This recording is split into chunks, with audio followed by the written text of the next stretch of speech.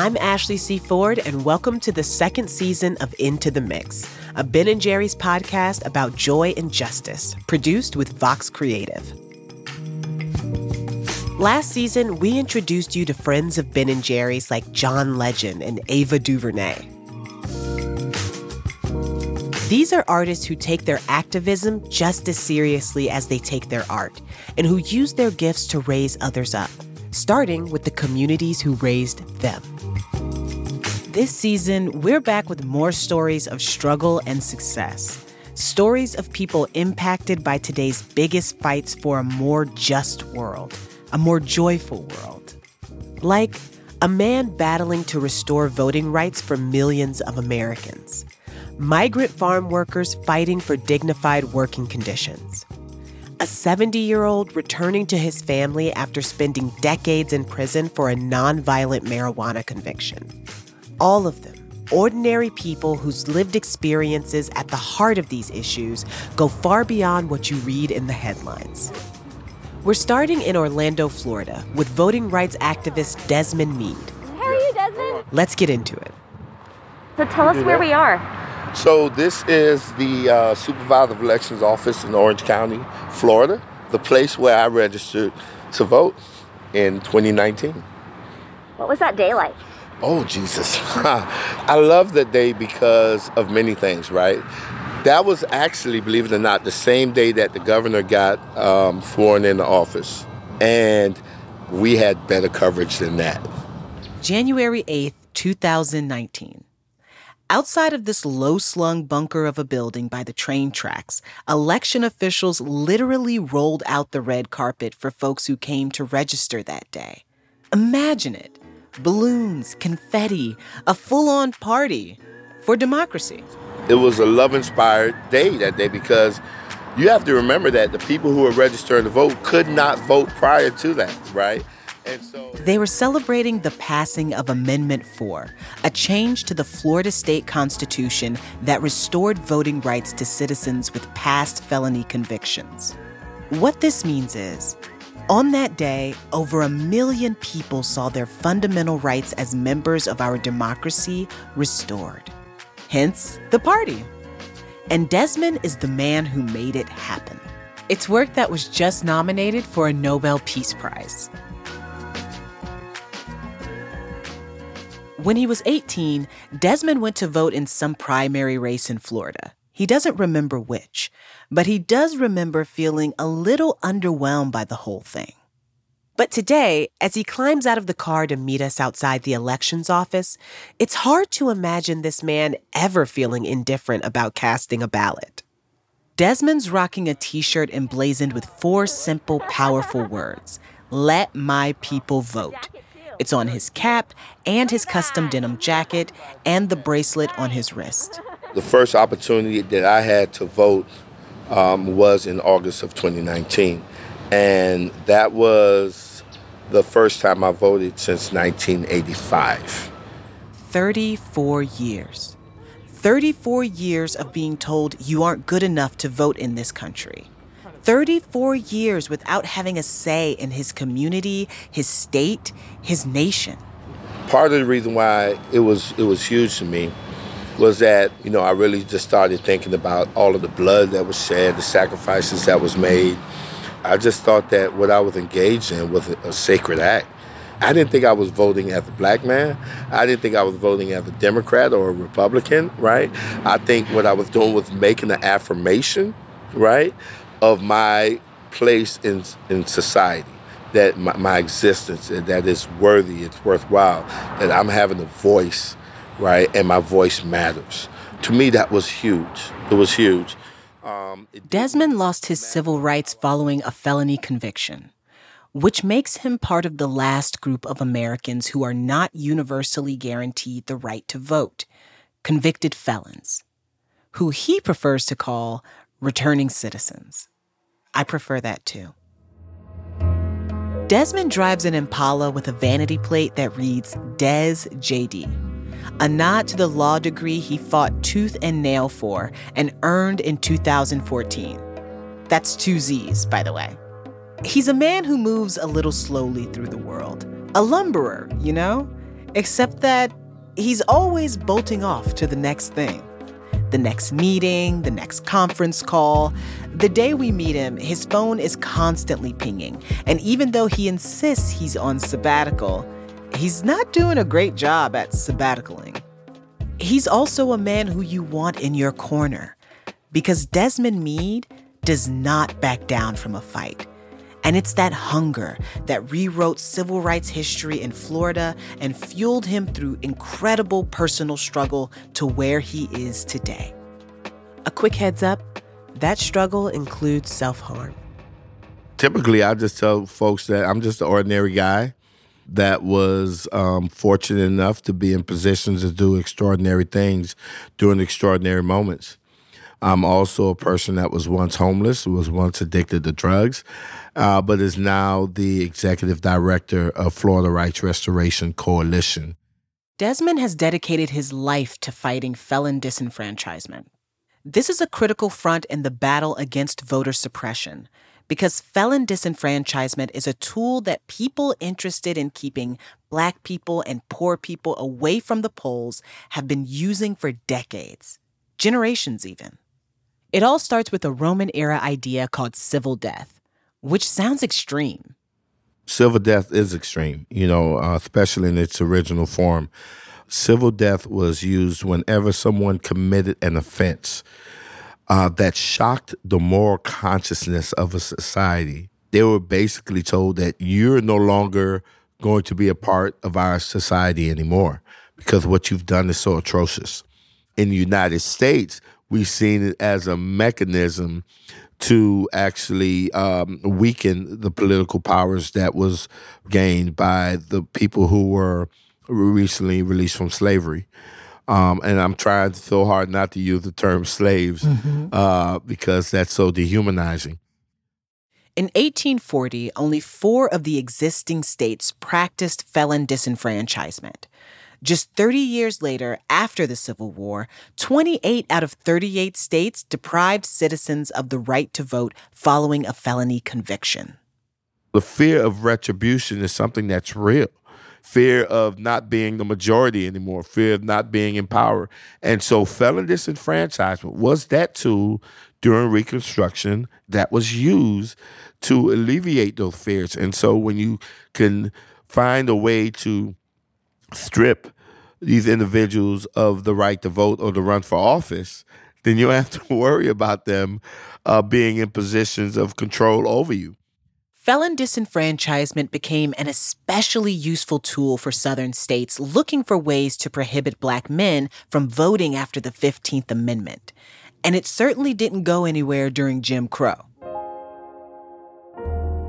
Today, over 4.5 million people just like Desmond, are barred from voting due to a felony conviction in the United States. This isn't just theory. This is something that you've experienced. This is something that you know. Can you talk to me a little bit about your story and how you came to lose your right to vote? I was born in the U.S. Virgin Islands, and I moved over to the continental United States at a very young age. Grew up in South Florida, and eventually, I joined the military. And somewhere along the line, I experimented with drugs and alcohol, and the drugs got the best of me. The drugs caused me to get kicked out of the military. And eventually, it caused me to, become homeless and, be in and out of local jails and eventually prison. In 2001, I was sentenced to 15 years for possession of a firearm by a convicted felon. Desmond didn't serve a full 15 years. In fact, he dedicated himself to writing his own appeal to challenge his sentence and won. But as many returning citizens will tell you, this country does not set you up for success when you exit the criminal justice system. And Desmond was still battling addiction. The drugs led me to stand in front of railroad tracks one day in August of 2005, waiting on a train to come so I could end my life. I think it's hard for people to imagine that kind of low. My dad was in prison for 30 years. And, I'm 35. So I've only had my dad for a little while in my life. And it's true. The effects of being in the system, the barriers to living a life once you have been released, those are things that don't get talked about very often. There's not just the disenfranchisement of being left out of the market to build resources. There's also the disenfranchisement of kind of no longer being seen as a person outside of your action. Yes, that's right. And we were forced to wear that scarlet letter of shame for the rest of our lives. And so that's one of the reasons why the work that we're doing is so powerful. And, it really, it's way broader than just democracy, right? Mm-hmm. It's about how are we recognizing the humanity in people. Recognizing the humanity in people. At its core, this is what the battle for Amendment 4 was all about. In Desmond's own words, having the right to vote is what solidifies you as a person of consequence more than anything else in the world. His fight, his ongoing mission, is not about winning or losing elections. It's about bringing people back to life after civil death and ending it entirely. It's about humanity, dignity, visibility, and the power of a second chance. I was just astounded that of the number of people who, because they made a mistake in the past, was shut out of so many things in life. People who, made a mistake and now they can't take their kid on the field trip, right? Because the school will not allow it. Or people who cannot buy or even rent homes because they have a felony conviction, right? And when you're looking at the type of things that trigger, the loss of these rights, especially in the state of Florida, people are amazed that driving with a suspended license, you lose your civil rights for the rest of your life.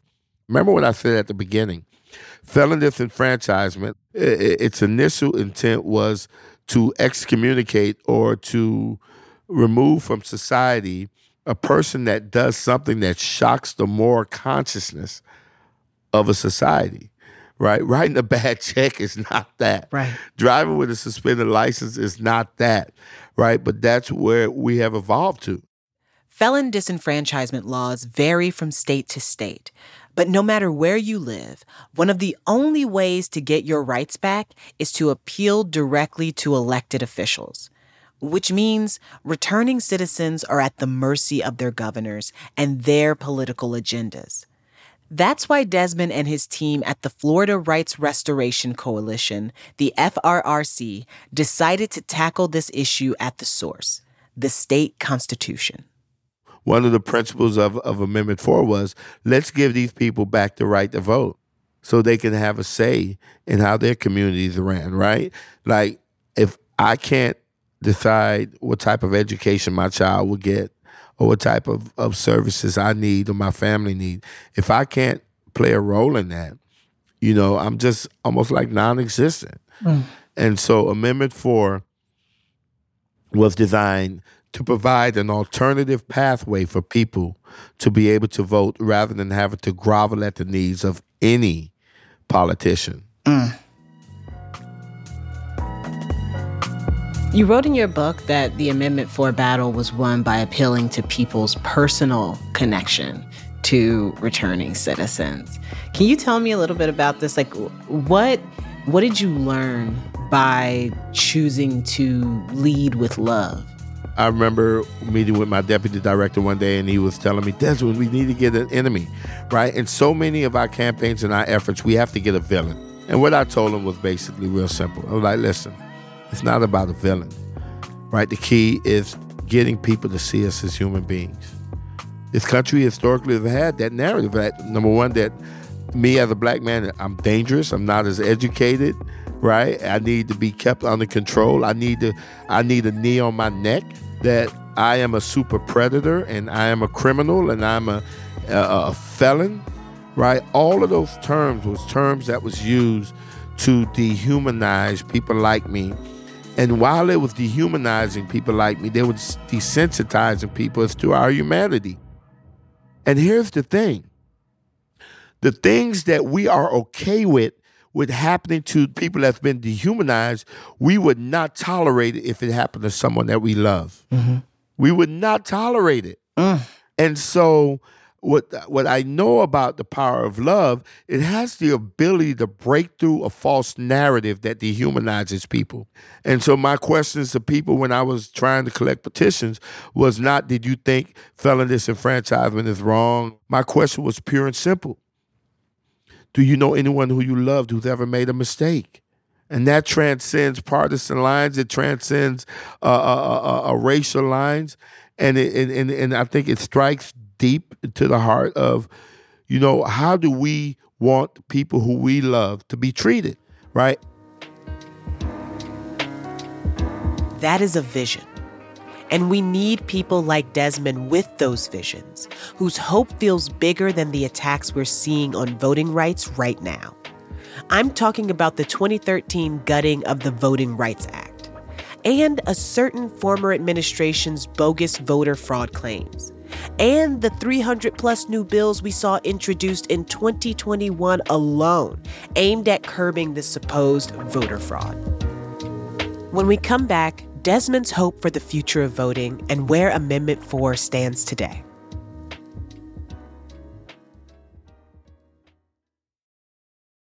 August 6, 1965, less than a month after my mother was born. The day President Lyndon B. Johnson signed the Voting Rights Act into law, banning the poll taxes and literacy tests that Southern states used to bar Black voters from the polls. 1965. This is not ancient history. And it was during this time that President Johnson said, a man without a vote is a man without protection. What happens when you deny someone the right to vote? I think everybody wants to be a part of something bigger than them. Everybody wants to love and feel loved. And when you are reminded that you're not a part of society, that's something that's very painful. That's a painful rejection from society in which you live. And sometimes we mask that with an indifference toward the game. You know how, you wanted to get picked up on the team, right? And when they didn't pick you, like, I ain't want to play with y'all anyway because y'all ain't all that good, That's like a coping mechanism, right? Mm-hmm. And so, deep down inside, you wanted to be picked on that team. And when I engage in that coping mechanism, the problem is that, there are people around me who can vote, who have the ability to vote, but are influenced by my thoughts, what I'm speaking. And they don't know that I'm trying to mask that pain. Mm-hmm. And I've seen it so many times where people were talking like that. Then when they found out they could vote, it was a totally different story then. I've seen grown men break down in tears. I've broken down in tears, because there is that need. Some may put on a facade, Now, so many other people are not voting because you're saying it's not cool or it's not, important or it doesn't matter. Right. When we know that's the biggest lie out there, because if voting didn't matter, people wouldn't be trying so hard to stop you from voting. It's absolutely true. I think of that every time. Apparently, I guess you have a warrant? For what? I'm not sure. For voter stuff, man. For voters. It's what it is. I think the agents with FDLE talked to you last week about some voter fraud, voter stuff, when you weren't supposed to be voting, maybe. This is police body cam footage from August of 2022, obtained by the Tampa Bay Times. What are they talking about? That's what we're not the case agent. It was that year that Florida Governor Ron DeSantis announced that he'd identified 20 people who'd committed voter fraud in the state. Warrants went out for their arrests. I probably don't need to tell you, all of them are returning citizens. Here's what happened. After Amendment 4 was passed, conservatives moved to add a few edits to the bill, chiefly that returning citizens had to pay all fines and fees associated with their time in the criminal justice system before they could re-register, almost like a poll tax. You listen to the tapes of these arrests, and behind the anguish and the fear, there's also confusion. What are you talking about voter fraud? Y'all saying anybody with family can vote, man. What you mean? I couldn't vote. That might be because they re-registered to vote with the state and got voter ID cards in the mail. Card-carrying voters in the state of Florida, arrested in their front yards, some of them at gunpoint, in front of their families, and slapped with more fines and fees. Walk over to my car, Why is y'all doing this now and this happened years ago? I don't know. I have no idea, man. This is crazy, man. Most of those people even talked about going into the supervisor of elections office and asking, and they're being assured, yes, you can vote, go register. In this particular case, you started seeing people's liberty being taken away from them in a violent way. People being snatched out of their homes, stripped away from their families. Some folks can't afford bond, and we talk about that collateral consequences and the perpetualness of criminalizing poverty, right? Very telling that these things would have happened so close to an election. And so it had a chilling impact on people's willingness to actually go out and vote because no one wants to be arrested. Desmond's organization, the FRRC, has set up a legal fund for those impacted by these arrests. These arrests, by the way, were one of the first actions carried out by the newly established Office of Election Crimes and Security in Florida, which will cost taxpayers $3.7 million.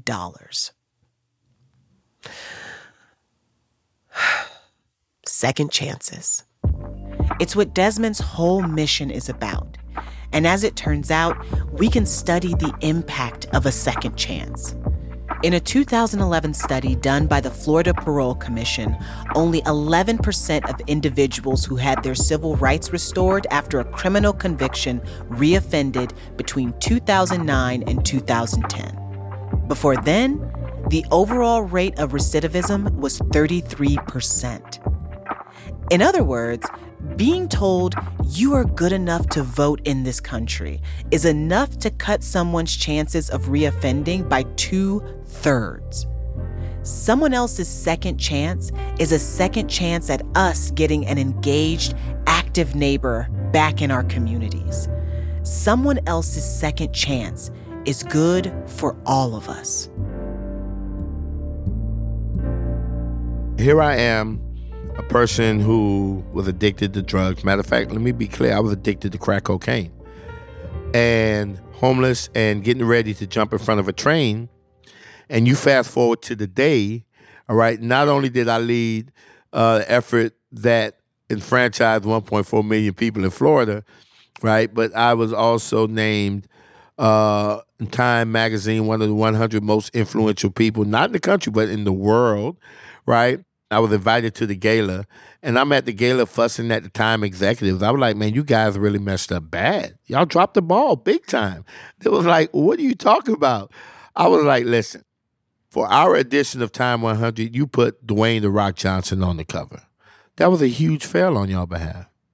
You should have had me on the cover, right? Right. And not because I think I look better than Dwayne "The Rock" Johnson, which I probably think I do. I'm not as built as he is. But here's the deal. And I told him this. I said, listen, when readers or people who may not be readers, they're walking past the magazine that's on the shelf somewhere, and they see my picture on your cover, they would know that you don't have to be a celebrity. You don't have to be a movie star, a billionaire, or even a politician to have an impact in your community, the state, the country, or even the world. So for me to be chosen as one of the 100 most influential is huge. And so to see that a person like me, where I came from, the trials, the obstacles, right, the dark places that I came from, to emerge as one of the 100, that would inspire anyone. That would let anyone know that they have within them what it takes to be impactful in their community. So go back to me being just an ordinary guy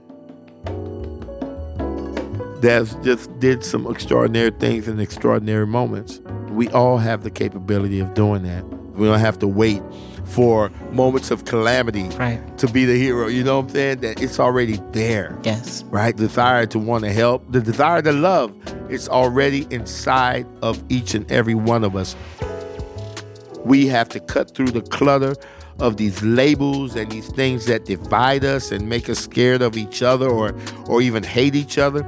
We can cut through that clutter and get to the core essence of who we are as human beings on this planet and connect there. And when we plug into there, we can do extraordinary things, and we'll have a more beautiful community and a society and a more vibrant and beautiful and effective democracy. That's my message. I'm sticking with it. It feels like a real honor to get to listen to you speak here today. Well, thank you, Ashley. I appreciate that. Thank you. The moment we finish our interview, Des JD bounces up. He's out the door in an unrushed hurry, on to the next meeting that's interrupting his sabbatical, flashing the back of that jacket one last time. Let my people vote.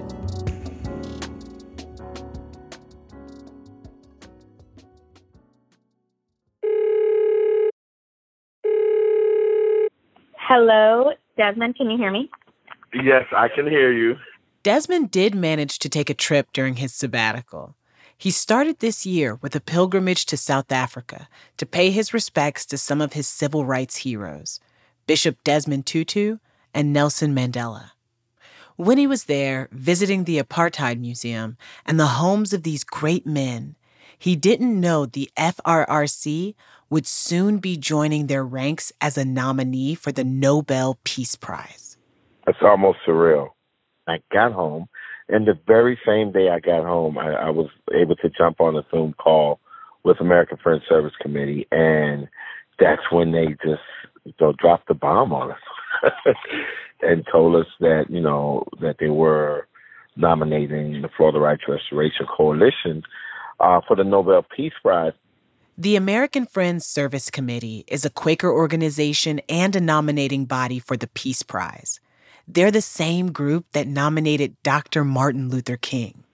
And it wasn't lost on me that I'm finding this out in the middle of Black History Month. In the recommendation letter, the Friends Service Committee wrote that they were nominating the FRRC for their work in building democracy, supporting the human right to representation by government, and working towards a better organized and peaceful world. This is the first time that an organization led by a returning citizen have been nominated for this. It's one of the things that this award does is really validate that those who are closest to the pain are often the ones who are closest to the solution. The FRRC is headquartered in a small one-conference room office in an industrial park in Orlando, Florida. They're a scrappy team, poised to take this movement nationwide. This nomination felt like the universe saying, no, do not give up, FRRC. What you're doing is the right thing. Just keep your head down and keep plowing away. So when Desmond says he led the fight to restore voting rights to 1.4 million people, he's not telling the whole story. It's 1.4 million people and counting. Thanks for joining us. This season, we're bringing you more stories like this one about the incredible, ordinary people at the heart of some of our most pressing fights today, like voting rights, migrant dignity, and cannabis justice. You can learn more about the Florida Rights Restoration Coalition at FloridaRRC.com. Into the Mix is a Ben & Jerry's podcast produced by Vox Creative. This episode was written by Martha D. Sally. A special thank you to Desmond Meade and Krizia Tessiner from the Florida Rights Restoration Coalition for this opportunity. The Vox Creative team includes executive producer Anu Subramanian, lead producers Martha D. Sally and Bethany Denton, production manager Taylor Henry, and production coordinator Jessica Bay. The team also includes Ariana Giffo, Senior Manager of Creative Services, Design Director Brittany Fallacy, and post-production stars Greg Russ and Andrew Hammond. Kyle Neal engineered this episode. Original music by Israel Tutsim. Thanks to AJ Gutierrez, Stephen Duvall, and Kelly Stewart for their production support, as well as Mike Garofalo from Central Florida Sound and Tiara Darnell. The Ben & Jerry's team includes Jay Tandon, Jay Curley, Sanjana Mahesh, and Chris Miller. I'm Ashley C. Ford. Thank you for listening.